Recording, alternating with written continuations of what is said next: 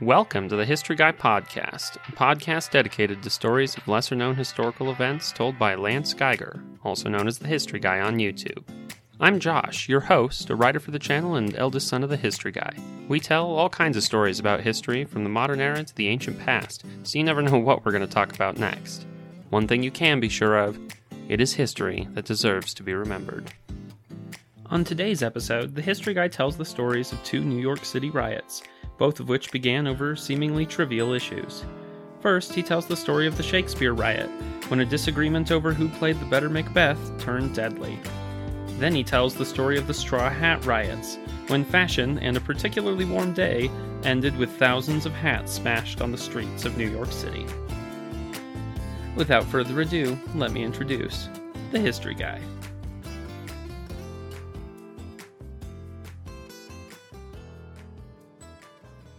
There seems to be kind of a curious gap in the teaching of U.S. history for that period that comes after the War of 1812, but before the Civil War, the period called the antebellum period. And while we don't talk about that period all that much, that period between 1820 and 1860 really largely defined the nation, stretching newfound muscle, the nation's politics, its demographics, its geography, its economy, and its culture transformed radically during that period, offering new opportunities but also new challenges. And the stresses of all those changes seem to come together in May of 1849 in the nation's largest city over the most pressing issue of the day.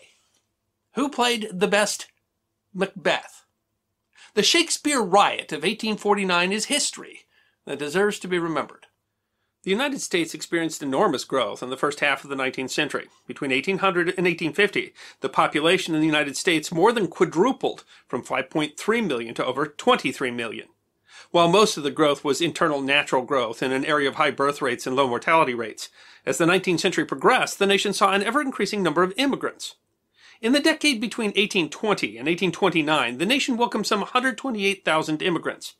In the decade 1840 to 1849, that number had grown to more than 1.4 million. Many were Irish immigrants fleeing the Great Famine. Some 60% of those immigrants entered through New York City. The city was growing in a period of rapid urbanization.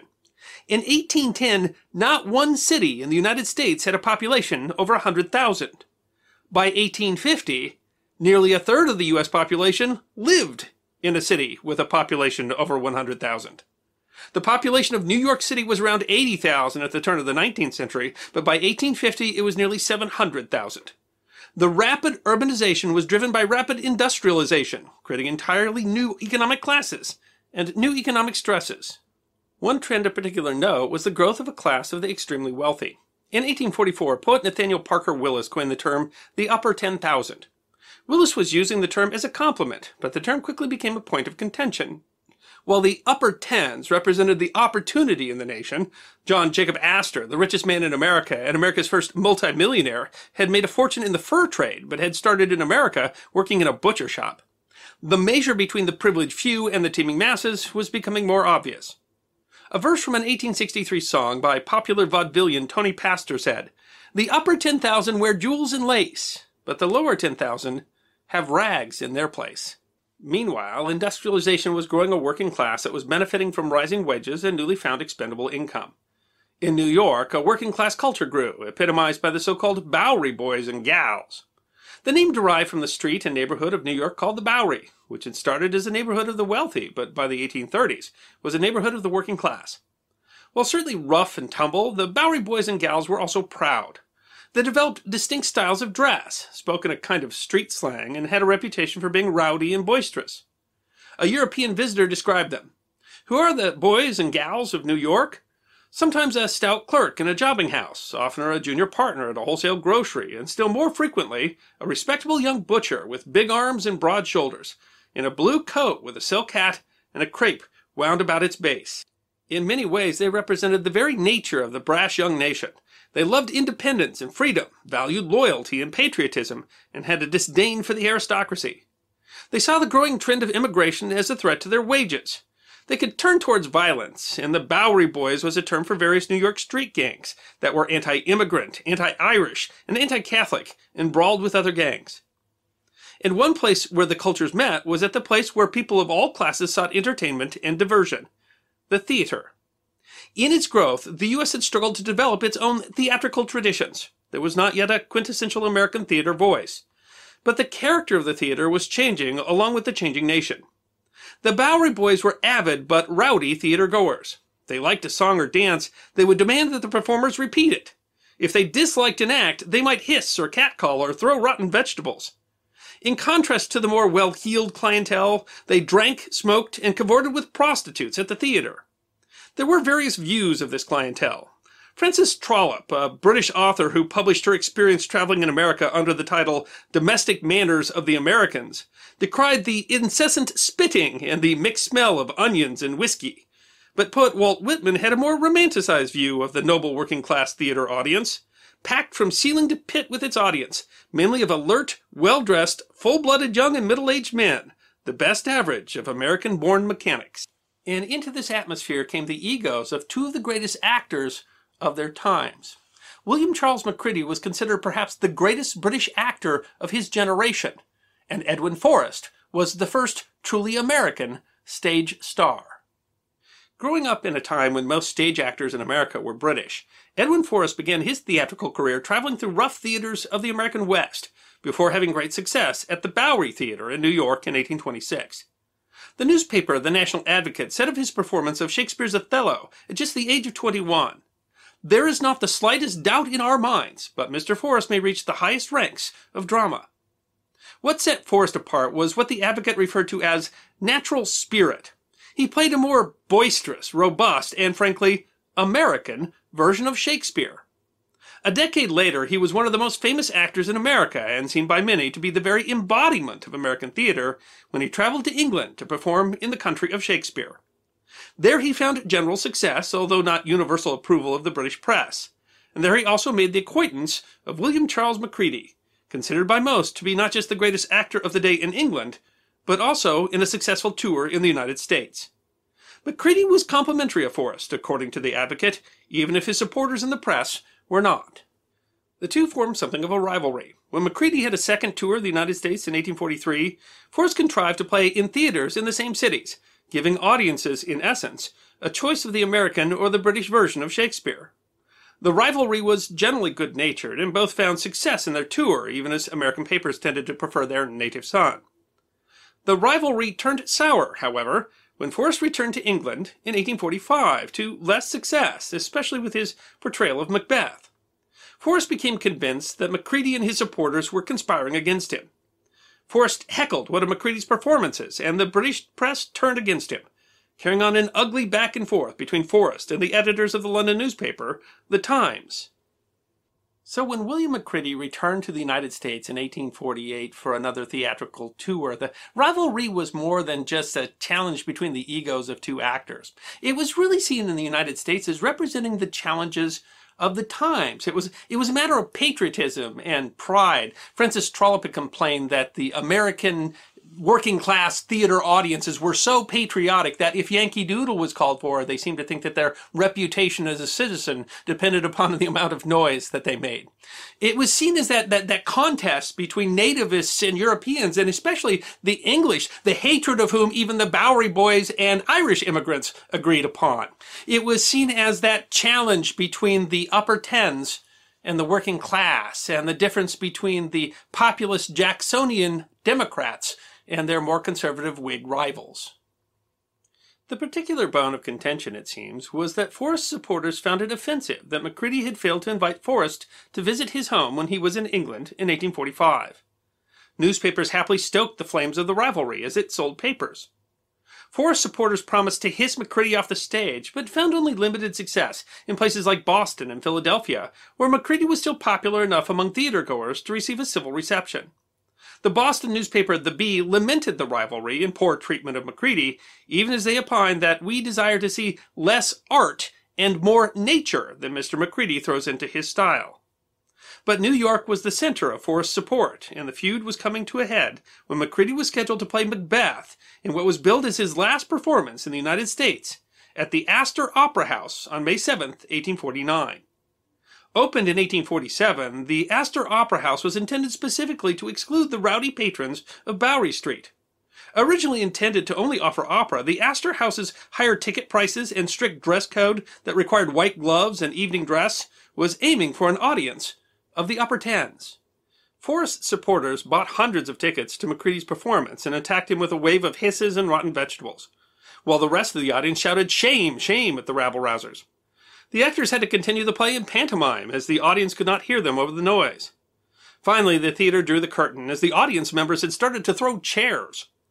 This was a sorry display, to be sure, but would likely have been written off just as frontier manners, had a group of New York elite, who took the behavior of the mob as an embarrassment to the city, not signed a petition for Macready to complete his engagement, arguing that the good sense and respect for order prevailing in this community will sustain you on the subsequent nights of your performance. Thus, Macready was scheduled for a final performance on May 10th. The situation was not just inflamed by the theatrical rivalry and conflicts of the times. Earlier that year, a Whig, Caleb Smith Woodhull, had won the mayoral election in New York. The Tammany Democrats saw an opportunity to gain political points and embarrass Woodhull by further inflaming the working-class crowd. Tammany supporters distributed handbills asking, "Shall Americans or English rule this city?" The police warned the mayor that they did not have the resources to quell a serious riot, and the mayor mobilized 300 members of the militia. A bloody confrontation was in the works. The night of the performance, more than 10,000 people filled the streets. They attacked the Astor House with bottles and bricks and had running battles with the police. The New York Tribune wrote, "The pieces of bricks and paving stones rattled in on the terraces and lobbies. The confusion increased till Opera House resembled a fortress besieged by an invading army rather than a place meant for the peaceful amusement of civilized community." Then the rioters tried to set fire to the theater. As Macready slipped out the back in disguise, the mayor sent in the militia, afraid of losing control of the city.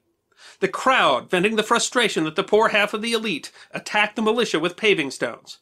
Still, the mayor and police did not want to order the militia to fire, but the militia commanders explained that they would not just stand to be pelted with stones, and they had to be either allowed to fire or they would leave. Finally, the mayor gave the order. The first volley was fired above the crowd, and when the attacks did not stop, the next volley was into the crowd. The crowd regrouped and continued throwing stones. The militia finally had to bring up their cannon, the threat of which finally caused the crowd to disperse. 18 people were killed in the shooting, many of them bystanders. The Evening Post listed the casualties, included Bridget Fagan, Irish, 30 years old, shot in the left leg just below the knee, lives in 11th Street between Avenues 1 and 2. She was 2 blocks off, walking with her husband on their way home, fell into his arms. And Henry Otten, grocer, corner of Hester and Orchard Street, was shot through the stomach and died in the 15th Street Ward Station House while we were there. His aged mother was present, and her lamentations were truly heart-rending. Several more died of their wounds over the next few days. The New York Herald described the people killed. All were unanimous in that they lived in trying times in a very dangerous neighborhood. More than 50 police and 140 militia had also been injured. The Astor Place riot was the deadliest of numerous riots and insurrections that occurred in New York City during this tumultuous period and resulted in more civilian casualties due to military activity than had occurred in the United States since the Revolutionary War. Clashes between rioters and police continued for a couple of days, but were quelled by the presence of troops. A jury later acquitted the militia of any wrongdoing, arguing that their actions were justified, but 10 instigators of the riot were tried and convicted and served jail sentences. William Macready went back to England and never returned to the United States. He retired from acting in 1851 and died in 1873 at the age of 80. Edwin Forrest continued acting in the United States despite suffering partial paralysis due to gout. He died of a stroke in 1872 at the age of 66. The Astor Place riots had some important and long-term impacts on the United States. For example, New York City police officers were armed more heavily as a result of the Astor Place riots.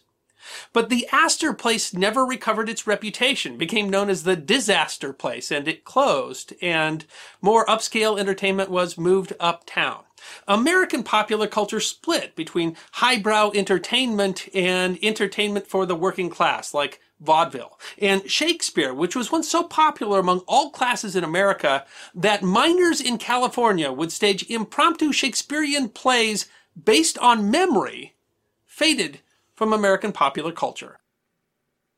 Now's the part of the episode where we get to chat with the history guy. A little bit about what we just heard, what we're going to hear, and some behind-the-scenes stuff you only get to hear about on the podcast.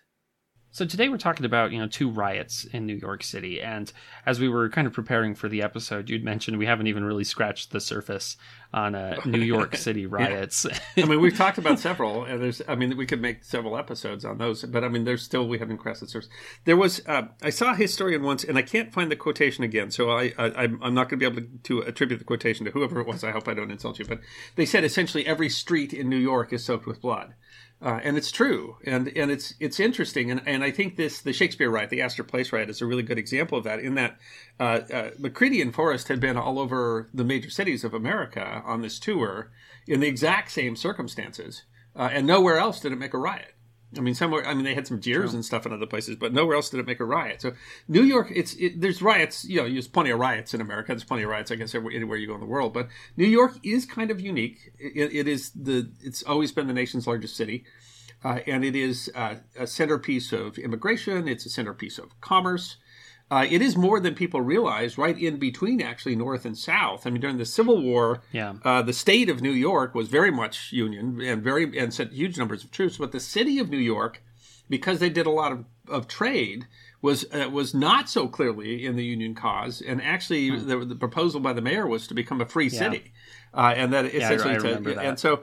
If it's regional, north, south, east, west, that ends up running into it in New York City. If it's racial, whether that's immigration or whether that's black versus white, or that ends up in New York City. If it's economic, whether that's rich versus poor, or that's immigrant or union or non-union, and then of course the politics in New York City too, because for so long it was run by Tammany Hall. It was the example of machine politics.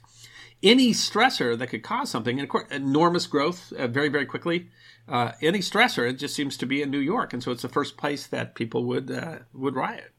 And so this is an example of that. The thing about the episodes, the ones in today's podcast is, how dumb can the reason possibly be to riot? And honestly, today we very frequently, your sports team wins, and so you burn the place. We can have some pretty bizarre reasons why you would burn your place down today. Yeah. But over who's the best Macbeth. But this was a matter of America coming of age. This was a matter of us, the response of America, trying to prove itself versus the UK. Not that long after the War of 1812, by the way.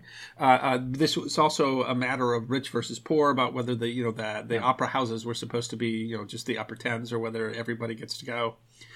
The whole underlying point to this one is a bit hard to dig through. It does show that New York is the place where if there's going to be a fault that's going to lead to a riot, apparently that's going to be New York City. It's just the place where it's most likely to happen. Yeah. Well, and that's this particular riot and this particular episode. I think it does something that I like to do with our history, and I think we do it on the channel a lot. Is we take one event and we are able to kind of extrapolate all these larger.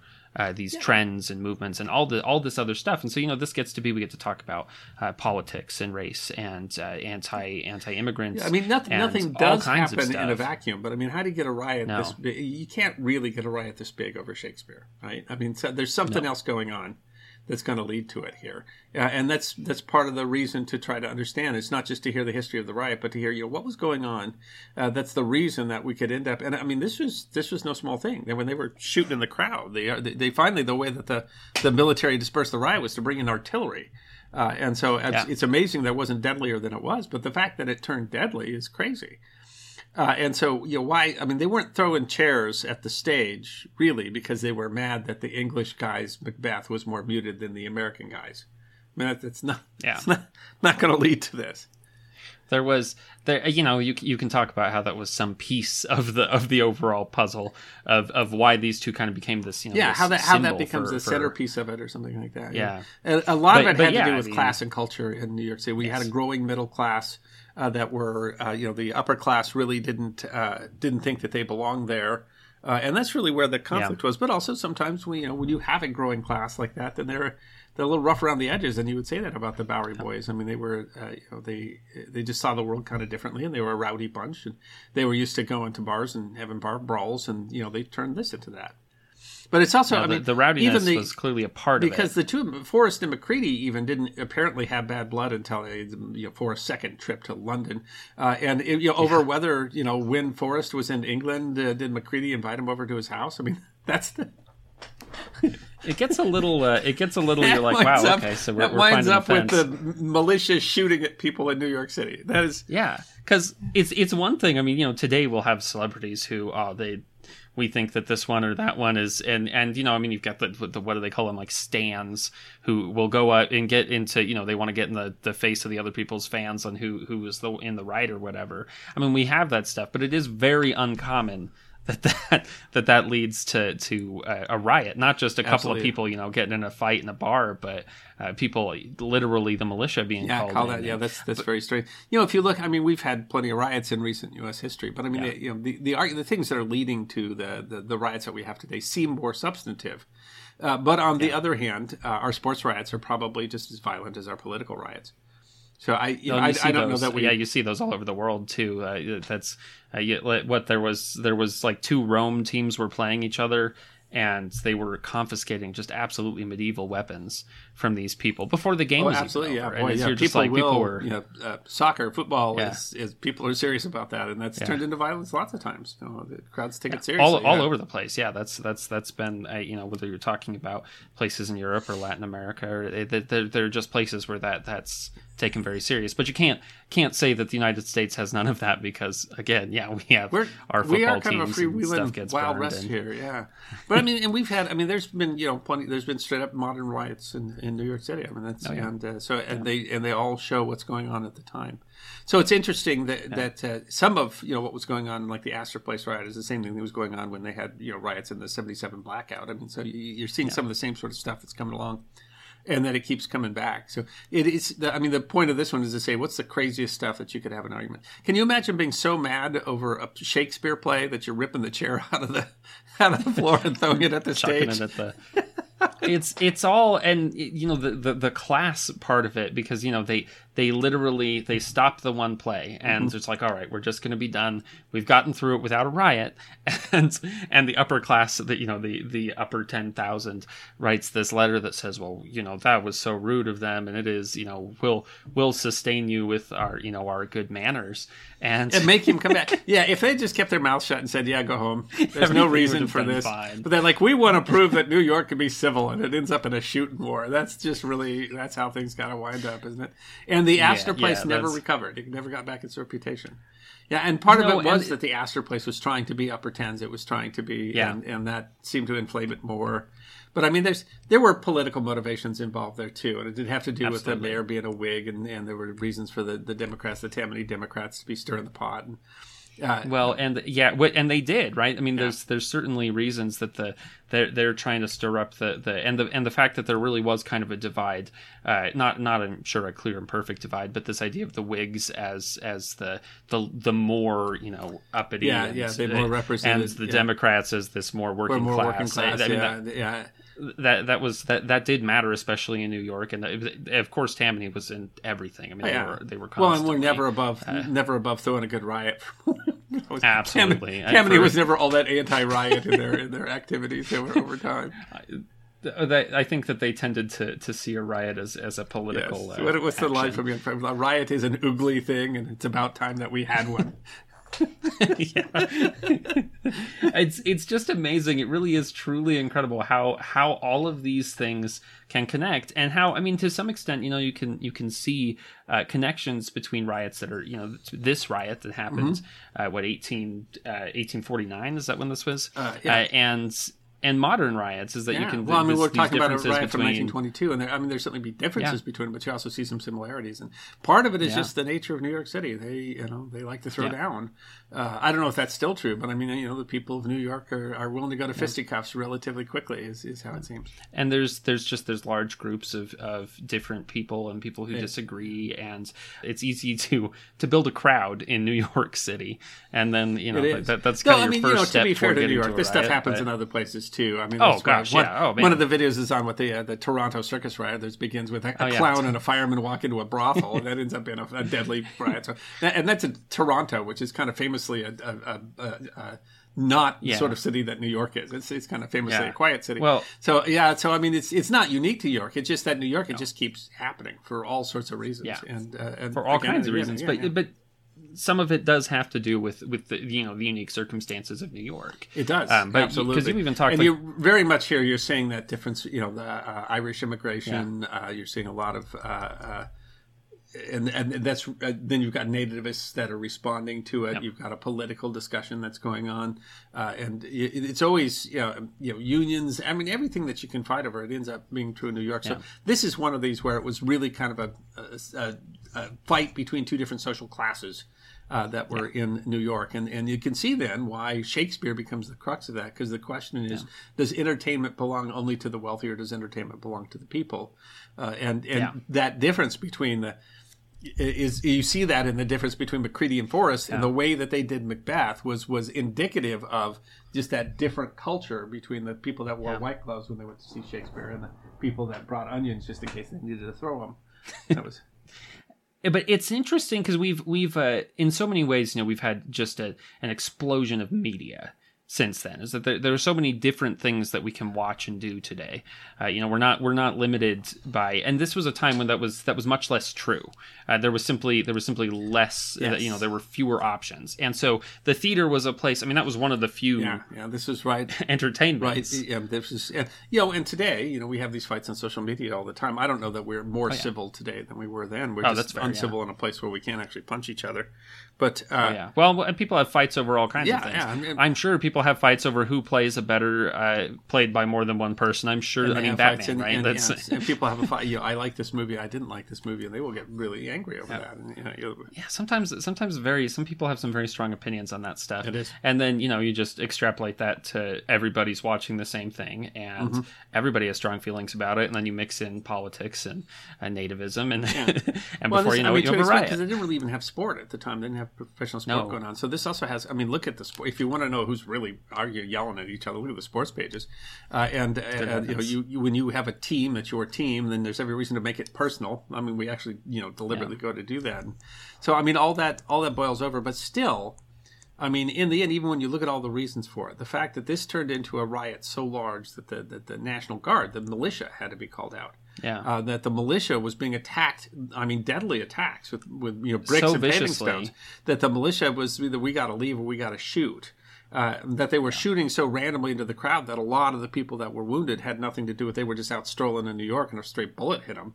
That they had to bring out artillery. I mean, that all is just, even when you put it all together, all the reasons why you might have fisticuffs over who is the best Macbeth, it is still unique that it would turn into this. And I don't know what would have happened any place other than New York. I think really they were spoiling for the brawl before anybody started saying to be or not to be, right? So, yeah. Yeah, I think that the fight had definitely transcended just Shakespeare at that point, right? It was well beyond that. I think that letter where they have him come to make essentially this encore or this full performance. I mean that was a challenge, and that's what the Bowery Boys saw it as. Yeah. They clearly very much said, okay, you think you're so special. Said, we'll dare you to do it one more time, and like, of course we can. We can do that. That's what we do. Yeah. But I mean, it didn't. I mean, in a way, we were sort of laughing about it a little bit. But I mean, there's just random people on the street killed, and when you start seeing the names of some of those people, parents or fathers, or a young woman that was just out walking with her boyfriend, they were nowhere near the riot. Might have been at the first shot where they fired over their heads. I mean, those bullets came down somewhere, right? Yeah. And maybe somewhere else in the city, and it's an absolute tragedy that people would die over this, and it's not really clear what lessons they learned, except for we need a bigger police force. Yeah, and and I don't know. Maybe it's difficult. Certainly, there are difficult issues there. How to control, a mob? has Still don't know. been a difficulty Still don't know, for. yeah. I mean, that was a difficulty in 1500 BC, and it's a difficulty today. Yeah. And when I don't think for the most part that anyone wants to turn to deadly force on those, but I also understand why the militia is getting pelted with bricks and rocks. And well, I mean, we've like, in modern times too. Anytime you have to call the National Guard out for a riot, then that's there's no good that's going to come from that. I mean, and people get hurt. Be extremely violent. Yeah. Luckily, they weren't having to bring out the artillery and threaten them with artillery, but we don't usually bring cannons. Then it ends up being a little bit of a flashpoint. This particular riot and this period in history where we start seeing kind of. I mean, there's always been to some extent a difference between like lowbrow entertainment and highbrow entertainment, but you would today say that we still have quite a bit of that, and it's interesting how that transitioned. In the mid 19th century when partially when we had the ability for new media and new forms of media to start taking kind of providing entire audiences with new kinds of ways to read and new types of things to read. And I think that, or watch or whatever they're we're talking about paperbacks or different vaudeville or something like that. But it's interesting how that's changed. And it's also, I mean, Shakespeare was famously in his time, we talk about the fact that it was sometimes difficult to know whether that was lowbrow or highbrow. That is hard to imagine today. Things I'm exclusively seen as highbrow today, and something you're kind of forced to read in high school, and then people who like Shakespeare, but I mean that people were regularly staging Shakespeare plays from memory out when the 49ers were mining out in California. I mean he was the entertainment for everybody, and everybody appreciated his plays.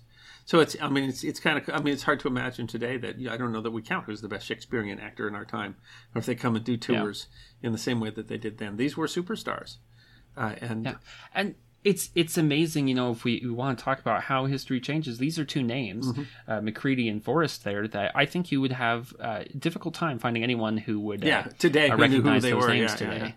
Yeah, and I guess that's just talks about the transience of fame. Most people, I mean, there are names we remember from various periods. I mean, most people know, George Washington, but or at least in the United States. I guess I don't know what that. I would assume he's got at least some reasonable fame elsewhere. But it's interesting, how you could be someone who literally was drawing huge crowds, and your portrayal could cause a riot, and we don't even remember your name these days. So, and I think people here that are selling out, concerts and things like that. We think about that. That is interesting about fame. How long are we going to remember, their names? Yeah, you wonder. I mean, 100 years from now, does that mean anything, or is that just some name in a dusty old history book? Because I don't think that Macready and Forrest. I mean, they were pop figures. They were not necessarily. They weren't the kinds of people that you're like, no one knew them except people who were really, everybody knew them at the time. They were the superstars. They were selling out the concert series. It's just interesting how that is all happens, and how you can see a piece of it in this is that it looks really silly for them to fight over these two guys, for us especially, because we're like, man, who were those guys? You're right that we're fighting over people we don't even recognize. I guess we still do that today, and that's always people ask me sometimes. I say, "What are historians going to say about today?" I say, "I don't know. I have to have the perspective of history to see that." So who knows if you look back in the early 21st century and you say, "Why were people doing that?" Do we even remember what the excuse was for that? Because it's hard to figure out the excuse for this one. I'm sure at the time they did. You have to hope, though, that the next morning there were people going like, "Oh boy, that got out of hand." This is not what we wanted. That's not. I hope they weren't like, that "Wow, they were at least embarrassed." We got the army out. I hope they were like, "Oh wow, we really maybe shouldn't have done this over Shakespeare." Maybe that was a little too far. So if you enjoy listening to our podcasts and the YouTube channel, there are lots of different ways that you can kind of support what we are doing and continue to get these forgotten stories and help bring them to light. Some of the ways you can do that are through our pay channels. You can do that on YouTube or Patreon. We also have a community of locals. Yeah. And we've also got this thing going on that if you're really interested in history and the History Guy, you can now take a trip with the History Guy. Take a trip with the history guy. Yeah. This, a couple years ago, we started having this idea: take a trip with a history guy, and that way we get to know some people. And COVID, some stuff got in the way, so we've been able to put together some trips this year. But the trips, 3 of the trips are, 2 are to Germany, 1 is to London. And we knew there were some people who didn't want to travel abroad, and who that was, probably a little bit high on the price point. And so we decided to put together a domestic trip, and that's this trip that's coming up in the Washington D.C. area, March 1st to the 4th. It's going to be done on a coach, so you get yourself to D.C., which is relatively inexpensive to fly to. And when you look at the rate, and we've had some people, but if you look at the rate, that includes all the hotel, it includes most of the meals, it includes the coach, and it includes all the tours. And so it's actually, I think, just a screaming deal to be able to do as much as we're going to do in those few days. So, and the more, if we get more people, we can just get another coach. So, I mean, it's not like the others where there's a cap to it. So registration is available today, and it'll be a great chance. We're going to see things like Mount Vernon and Ford's Theater, and we'll go to things like the Smithsonian and the National Mall, and a lot of stuff that you would typically do if you go to D.C. But we'll be able to do it with a group of history lovers. And the history guy. I'll be on the bus with you, and I'll be chatting with everybody, and we'll be doing things in the evening where we can do a catch-up. This is just a great way if you want to know me in person, if you want to see what I'm like when we're talking about history, or if you just want to make sure you take, because you can't always do this, that you take a tour with a bunch of people who also love history. I think it's going to be a lot of fun. Yeah, that's what I would say about it. I would love to see people there because the audience. I got to read your comments, but I don't really know who's watching the channel. And so it's going to be really fun. It's going to be exciting. It's my first real chance. We've done some events in a couple of places, but my first real chance to get a good smattering of the people who really are History Guy fans and talk to you about what you like about the show and get your input about the show and let you get to know me more as a person. I'll make this promise to you. I won't be wearing a bow tie the whole time, but you'll get to see me, with my without the tie on and be able to have a chat with as laid back as the History Guy gets. As laid back as taking off my bow ties about where I go. Yeah. We are very passionate about history, and I think that's why we do this, and I think that these are the kinds of conversations that we would love to have anyway. And so I think that if you want to find people who are happy to share that interest with you, this is a really good opportunity. Great way to do it. So all the information that you need is on our webpage, which is www.thehistoryguy.com. And that can show you. That also shows you the Europe trips too. I think we've filled up actually the German trips, but there's still lots of room in the trip to England. We'll be doing other trips in the future too. We're going to kind of see this is the first year. We'll see how these are all going. So we'll have other opportunities too. But I think it's going to be a great time. I think it's going to be great fun if you're interested in joining me March 1st to the 4th. This next year, 2024, so that we can see the great capital of the United States and all the history in the area too. Arlington Cemetery we're going to be to. We'll see the Library of Congress. We're going to go by the National Archives. America's history really is in D.C., and this is going to be our chance to go see it. Next up, the History Guy talks about the Straw Hat Riots of 1922. The flat hat that's most often called a boater, but also commonly called a skimmer or a basher, is made from woven Senate straw. The straw is plaited and woven at angles, and the hat is typically the natural straw color, although usually with a wide plain or striped gross-grain ribbon band. Hats are typically slightly elliptical and have a flat crown and a thick flat brim. The style of hat was purportedly based on flat hats worn by sailors. It was invented in the town of Luton in Bedfordshire, which was a center for straw hat making from the 17th century. While the design seems simple, they actually have made many different styles over the years. In 1822, one London shop offered 42 different styles. The Huntington Press of Huntington, Indiana noted in 1922, last year's style saw a predominance of saucer brims. Just what variety will be in favor next year is rather doubtful. The hat was particularly suited to summer, being light but strong, and was commonly worn during summer activities such as boating, thus its most common name. Straw hats did have their difficulty, though. They tended to warp when wet, and as one New Yorker noted in the Daily News in May of 1922, rainy days that required the use of an umbrella all day and cool, blowy days, which often occur during the summer months, are good days to leave the straw hat at home and substitute a soft hat, cap, or derby. Because they used natural straw and were out in the sun, straw hats tended to last only one season before the straw would start to unfurl and the bright ribbon would fade. The hat was first made popular in the first half of the 19th century as a children's hat. By the 1860s, it was being worn commonly by women, but it wasn't until the 1880s that it became popular among men. The hat reached its popularity in a time when it was expected that a man would always wear some type of hat out of doors. While it was associated with leisure activities, the boater was actually seen as a semi-formal hat, the summer version of a Homburg. By the turn of the century, straw boater hats were considered an essential part of summer wear, but they were subject to the odd cultural device of fashion rules. Fashion rules are strange things whose origins are often obtuse, but in late 19th century America, the rules were serious. Fashion rules represented class struggles, economic and immigration trends. The people who were in decided what was out, and whether a person wore what was in or out was used as a social measuring stick. For example, while the exact origin of the long-held fashion prohibition against wearing white after Labor Day is unclear, its early enforcement was really a measure of wealth. Wealthy families could afford to escape East Coast cities during the hot and muggy summers, going to the countryside where it was cooler. As cities in the time were filthy for a number of reasons, but especially because of coal soot smoke, it was impossible to keep a white dress clean in the city. Thus, wearing white in summer, while it may have something to do with reflecting heat, was actually a class measure. It separated the wealthy from those poor souls who had to spend summer in New York City. Boater hats had a similar tradition. Felt hats were expected to be worn in the winter and straw hats in summer. This is more than just a matter of practicality. The shift came to be specifically recognized as Straw Hat Day. It's not clear when Straw Hat Day originated, but a 1908 issue of the New York Times opined that straw hats should come with the strawberries. That is, it became appropriate to wear straw hats at the time that strawberries ripened.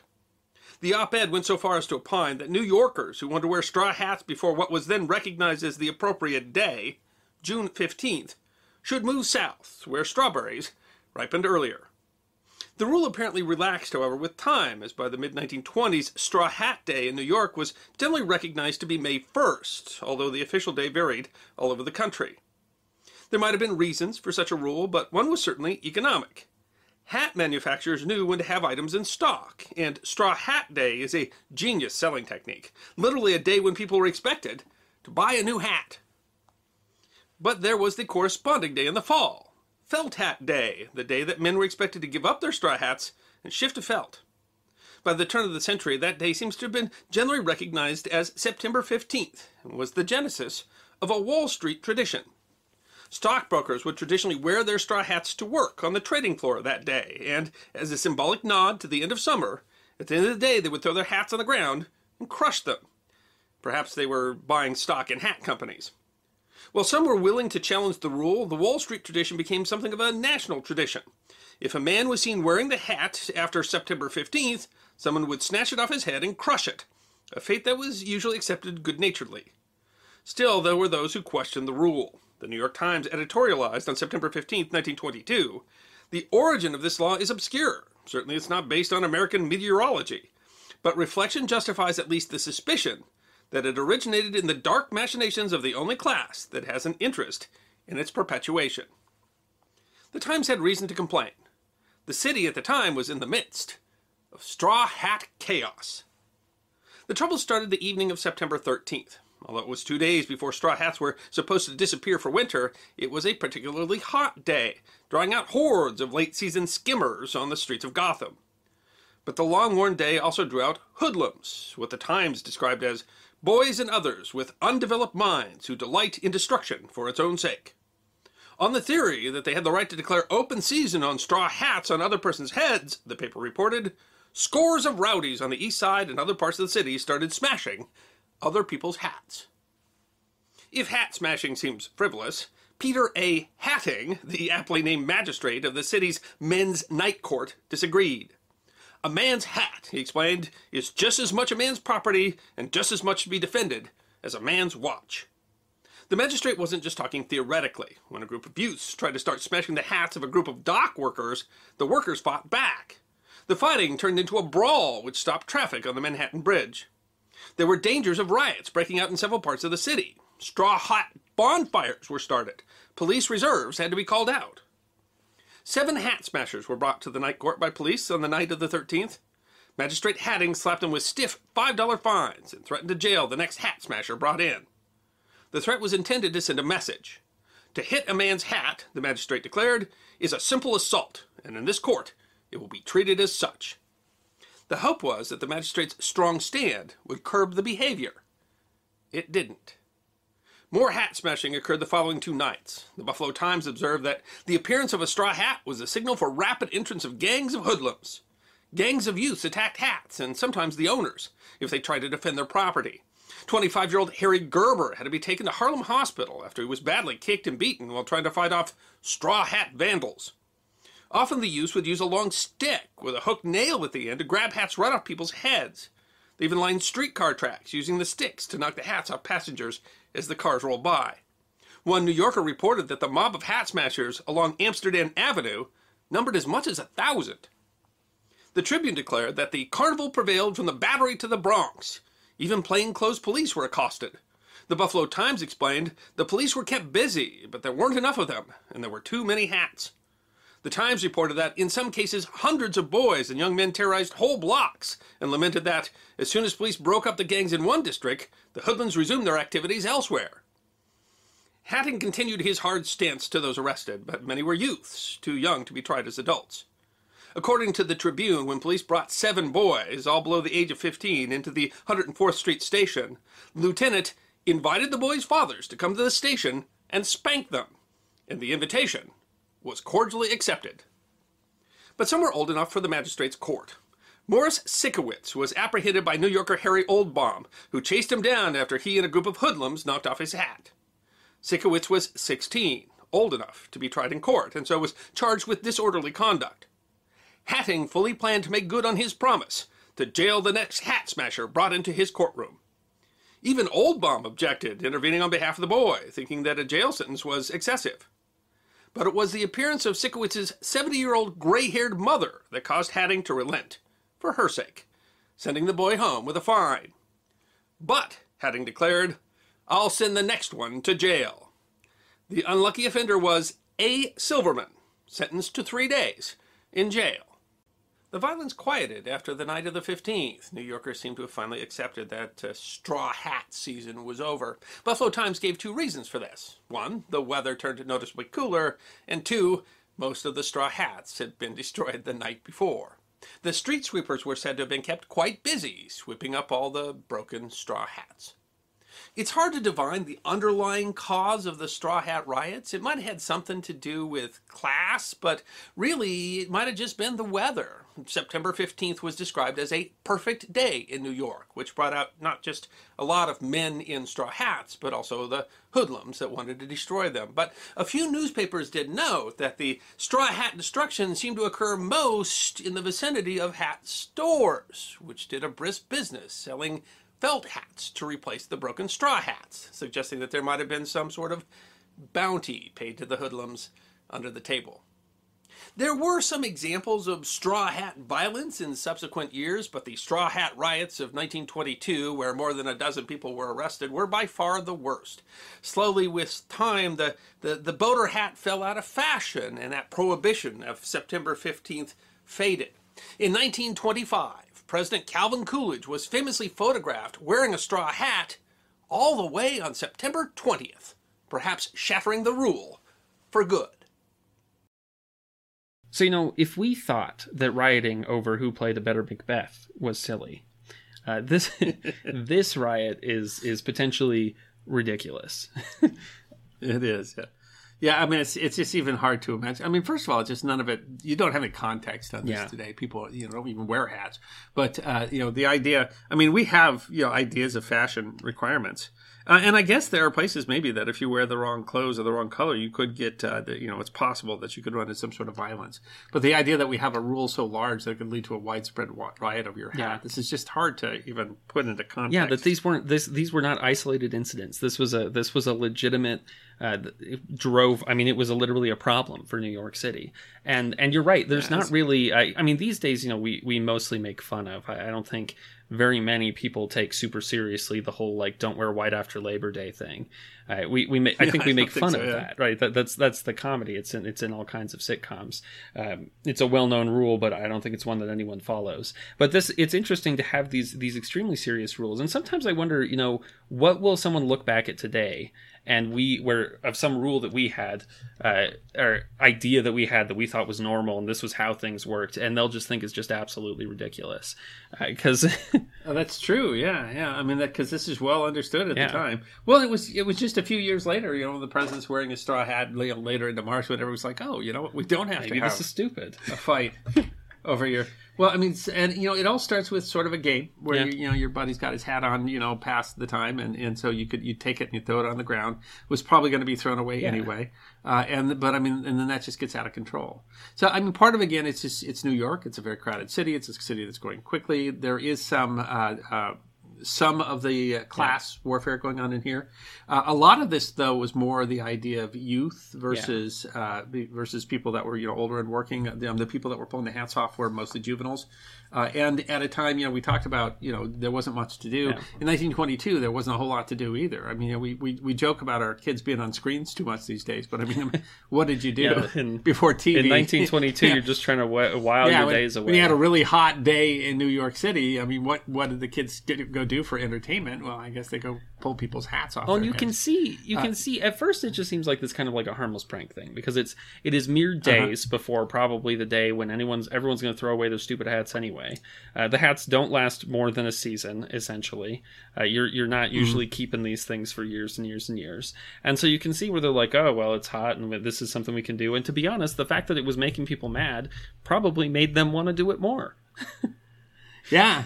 I mean, it was clearly a rebellious thing, and it clearly a mob mentality sort of thing. When one person's doing it, and everybody starts doing it. And I'm sure that the youth were coming out in the street because everybody was doing it. It was their chance to blow off steam and do some stuff. Maybe they were trying to strike back at wealthy men who walk by them every day, and who seemed to think they were more important. And they're like, "Look at your stupid, silly hat!" Like, I mean, although to some extent, they start using like sticks with nails on them and stuff. And I'm like, that does seem like maybe that could get a little dangerous. You roll by on a streetcar and they hook your head off. Oh yeah, absolutely. And there were a few injuries. Yeah. I mean, this one, luckily, the militia didn't fire into the crowd, and I think it came down to a little bit more than a dozen arrests. And there was some brawling that went on. There were there were some people who got apparently fairly injured, and some people who were fighting over either defending your hat, and then they're like, all right, well, we're gonna beat you up.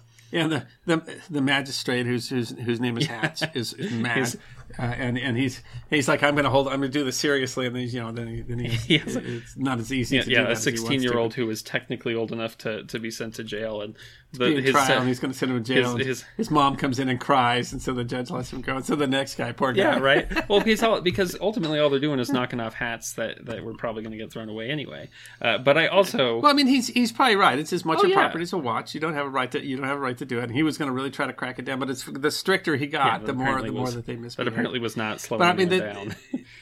This obviously was economic too, and it might literally have been that haberdashers were paying kids to go ruin hats. It's an interesting to get people to buy hats. It is an interesting. It doesn't sound like we really have any proof of it, but I mean.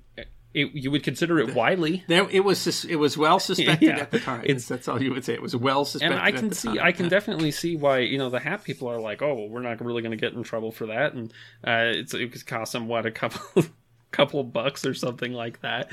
And then these people are definitely going to buy a new hat because they're all mad about the fact that their old hat was destroid. But they're not going to go buy a new straw hat. You're expected. It's expected if you're outside, you have to have a hat on. So I mean, that's a new thing. But people generally wear hats today, and if people decided that they're going to go pull off, hats, it would be a problem. Pull your bill cap off. Yeah, I mean, and so I mean, it's not inconceivable that you could have in a city today you could have with some underlying tension.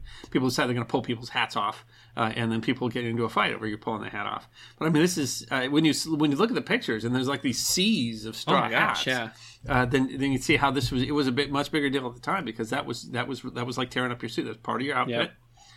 And they were willing to go to fisticuffs over it. It's one of the most interesting parts is that they decided to try to do that with a bunch of construction workers who were, I guess, a lot different than the Wall Street crowd. We're less interested in.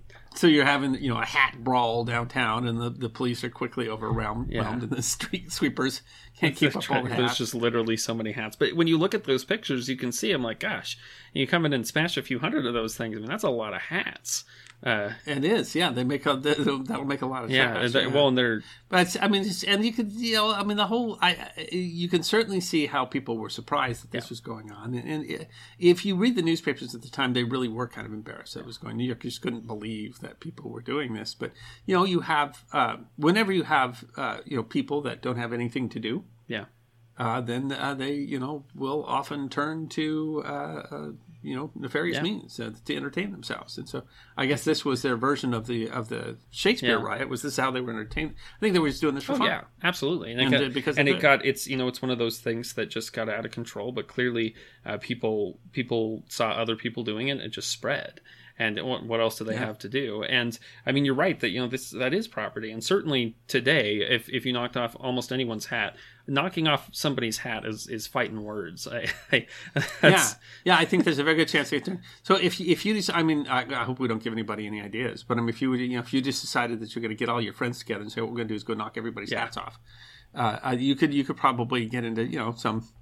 Yeah, maybe there'll be a faster police response. I don't know, but I mean, you could probably turn that into at least some sort of trouble, and that's what I think the difference today is for a lot of people that they have other things to do. Honestly, I mean, I think that's part of it's a little bit of that idle hands thing. But I mean, we still have youths who are loiter or do whatever it is that they do. Yeah, that's true. They don't seem to they're off being ne'er-do-wells. I think that's been a problem throughout all the time. But certainly we have, your choices aren't really just sit indoors or go knock people's hats off. Yeah. But, the riots we have today, they seem at least to an extent more. I mean, this seems like it was a lot more, it was completely disorganized. It was, and it doesn't seem like they were pushing any large political agenda. I think they just thought that this was funny and they thought that they could. And, when a bunch of people doing it, then you start thinking that there's going to be no consequences.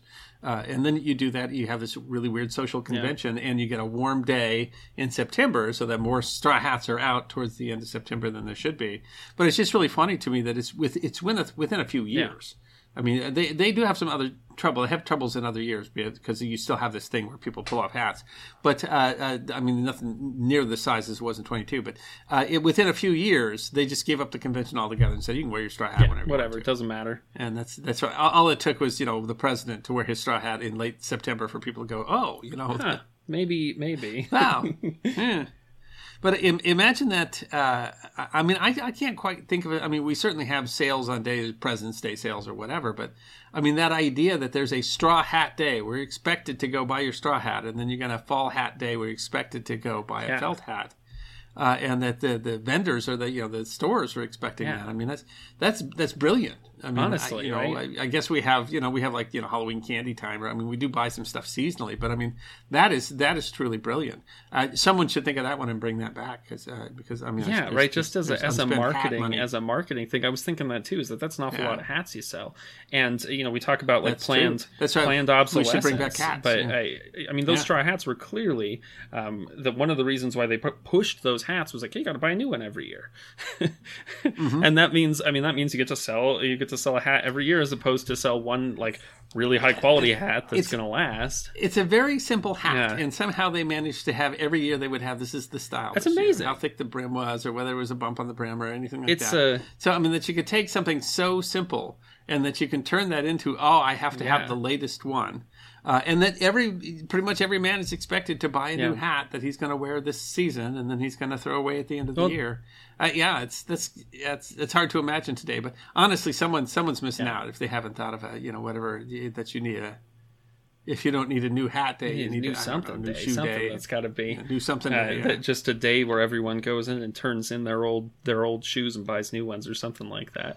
Because it was brilliant that they were able to do that, and it's interesting how this episode is able to cross all these stories of fashion history, which of course, I mean, as with all pieces of history, matters and is this piece of society and culture that was certainly relevant. And I mean, It couldn't. This couldn't have Absolutely, happened yeah. without that. And the fact that it was what kind of fashion it was, and this idea that it was so important to all of these older men to wear it. Then for the kids, that you can see the kids looking around and being like, God, this is so stupid. But yeah, and so this is clearly a generational thing, it's so you can see shades of that today. You can see shades of the Astor Place riot in the Straw Hat riot, and you can certainly see why riots occurring in New York, how there's some similarity in the sorts of things that would cause social stresses in New York. But yet it's its own thing, and it's a bizarre thing, and it's something that's really hard to wrap your mind around today because we just don't see fashion quite the same way. But I mean, there's red hats today that raise a lot of ire. That's true. And those are that cause a lot of emotional response from people, and those I guess those at any time could lead into some sort of. I mean, I think that this could happen today, and I think we'd probably feel it's just as ridiculous. Yeah, right. I don't think we'd come out of it like, this was a reasonable and good reason for us to get some people beat up. It's just how it turned out, and I don't think that anyone went into this one necessarily with that. I think most of the kids who were doing it thought it was harmless. And this is like vandalism, and sort of thing. I mean, they just, it's also I can see the other side of it where it's like, well, it's not totally harmless. I paid for that hat, and it's my hat. And it's not. I mean, the judge is right that it's property, and its property has value, and it's no different than stealing a watch. But I mean, I didn't see it that way. They saw it as big tradition that you could ruin a hat. But I mean, this was you could go do something that was clearly misbehaving, but small misbehaving, and make you feel like you've done something rebellious, and some of the people fought over their hats, and some of them didn't fight over their hats. I mean, swinging sticks with hooks with nails on the end at the streetcars just doesn't sound safe. No, right? I'm like, it's just like that. You've got a nail there that seems like that could rather easily turn into hitting. Club someone with a nail. Yeah, shoot your eye out, kid. Yeah, and I think we're in some ways fortunate that that this didn't turn into something where some people got injured, but it feels like it could have been worse. Is that you could have gotten some people truly? It could have. Well, I mean, that's what we saw with the Shakespeare riot, the Astor Place riot, is that then the escalation was much worse than the original. This was they stopped at the throwing chairs, at least on this one. It didn't, and maybe that has to do with the police response. This this was not as large as New York City riots go. It was nothing like the draft riots or anything like that. But still, I mean, it's a crazy day. It made newspapers all over the country, and it really had people's minds just boggled. Like, why is this going on? Why does this happen? And it ended because the weather changed, and because people essentially, if your straw hats were all gone. Yeah, well, how long honestly can it be fun to knock people's hats off? Eventually the kids are going to get bored, right? That's the but you had the warm days, and it gets cool, and people will stop wearing them because you're going to get it knocked off and destroyed. And I guess the felt hats must not have been as fun to knock off. Well, I don't know of any spring riots where they were knocking off felt hats because it was time to buy your straw hat. That didn't seem to appear. But it is, I just partially you're able to see this and see it as, because it is silly. I mean, it is silly that this is something that people were able to get, honestly, I mean, in fights over. And yet it's also true that throughout human history, there's been stuff like that. We had numerous places, we've told numerous stories. I mean, if you talk about the Watermelon War, which is maybe perhaps better described as a riot. I mean, that's something that clearly got that was certainly it was crazy out of hand for no reason. I wrote an episode on the 10-cent beer night riot. Yeah, I wrote an episode on the Paris mustache strike, and I think today that the concept that that the mustache was this sign of class that mattered so much that they were I mean they were willing to, and it turned into strike. I mean that's. Well, and the women's smoking ban there in New York City and stuff like that. There are true fights over culture that really do turn into. I mean, they don't always turn into riots, but they do turn into discussions that are. And we can look back at it now and be like, "My God, why would anyone do that for a mustache?" But to the guy in 1912 in Paris, that mustache meant a lot more than just than it wasn't just a mustache. What if you're so poor you can only afford one hat? What if you had to try to save your hat till the next year? I mean, well, you imagine that some people were like that because it was clearly very important that you wear this hat. As a matter, I remember one of the ads in there said, "Buy yours tonight or lose class." And I mean, they're literally just saying that in the advertisement. Yeah, you couldn't go to work without. So you had to get a hat. And so for someone, that was hard-earned money that they maybe would have rather spent somewhere else, but they had to buy the hat. And, you know, to us today, we're like, oh, whatever, why would it have mattered? And I'm like, well, it did matter then, and he didn't want to get made fun of, and there's a reason why, you know, people go to work dressed in particular ways and stuff like that. You know, there's reasons for that, and we just don't always see how silly it is until, you know, 50 years later, and you look back and you're like, wow, that really was silly. That was that was perhaps less important than I thought it was. Thank you for listening to this episode of the History Guy podcast. We hope you enjoyed this episode of Forgotten History, and if you did, you can find more on our website, thehistoryguy.com. We release podcasts every 2 weeks, so stick around if you want to hear more podcasts of Forgotten History. You can also find us on Facebook, YouTube, Instagram, Twitter, and Patreon. You can even get a personalized message from the History Guy himself on Cameo.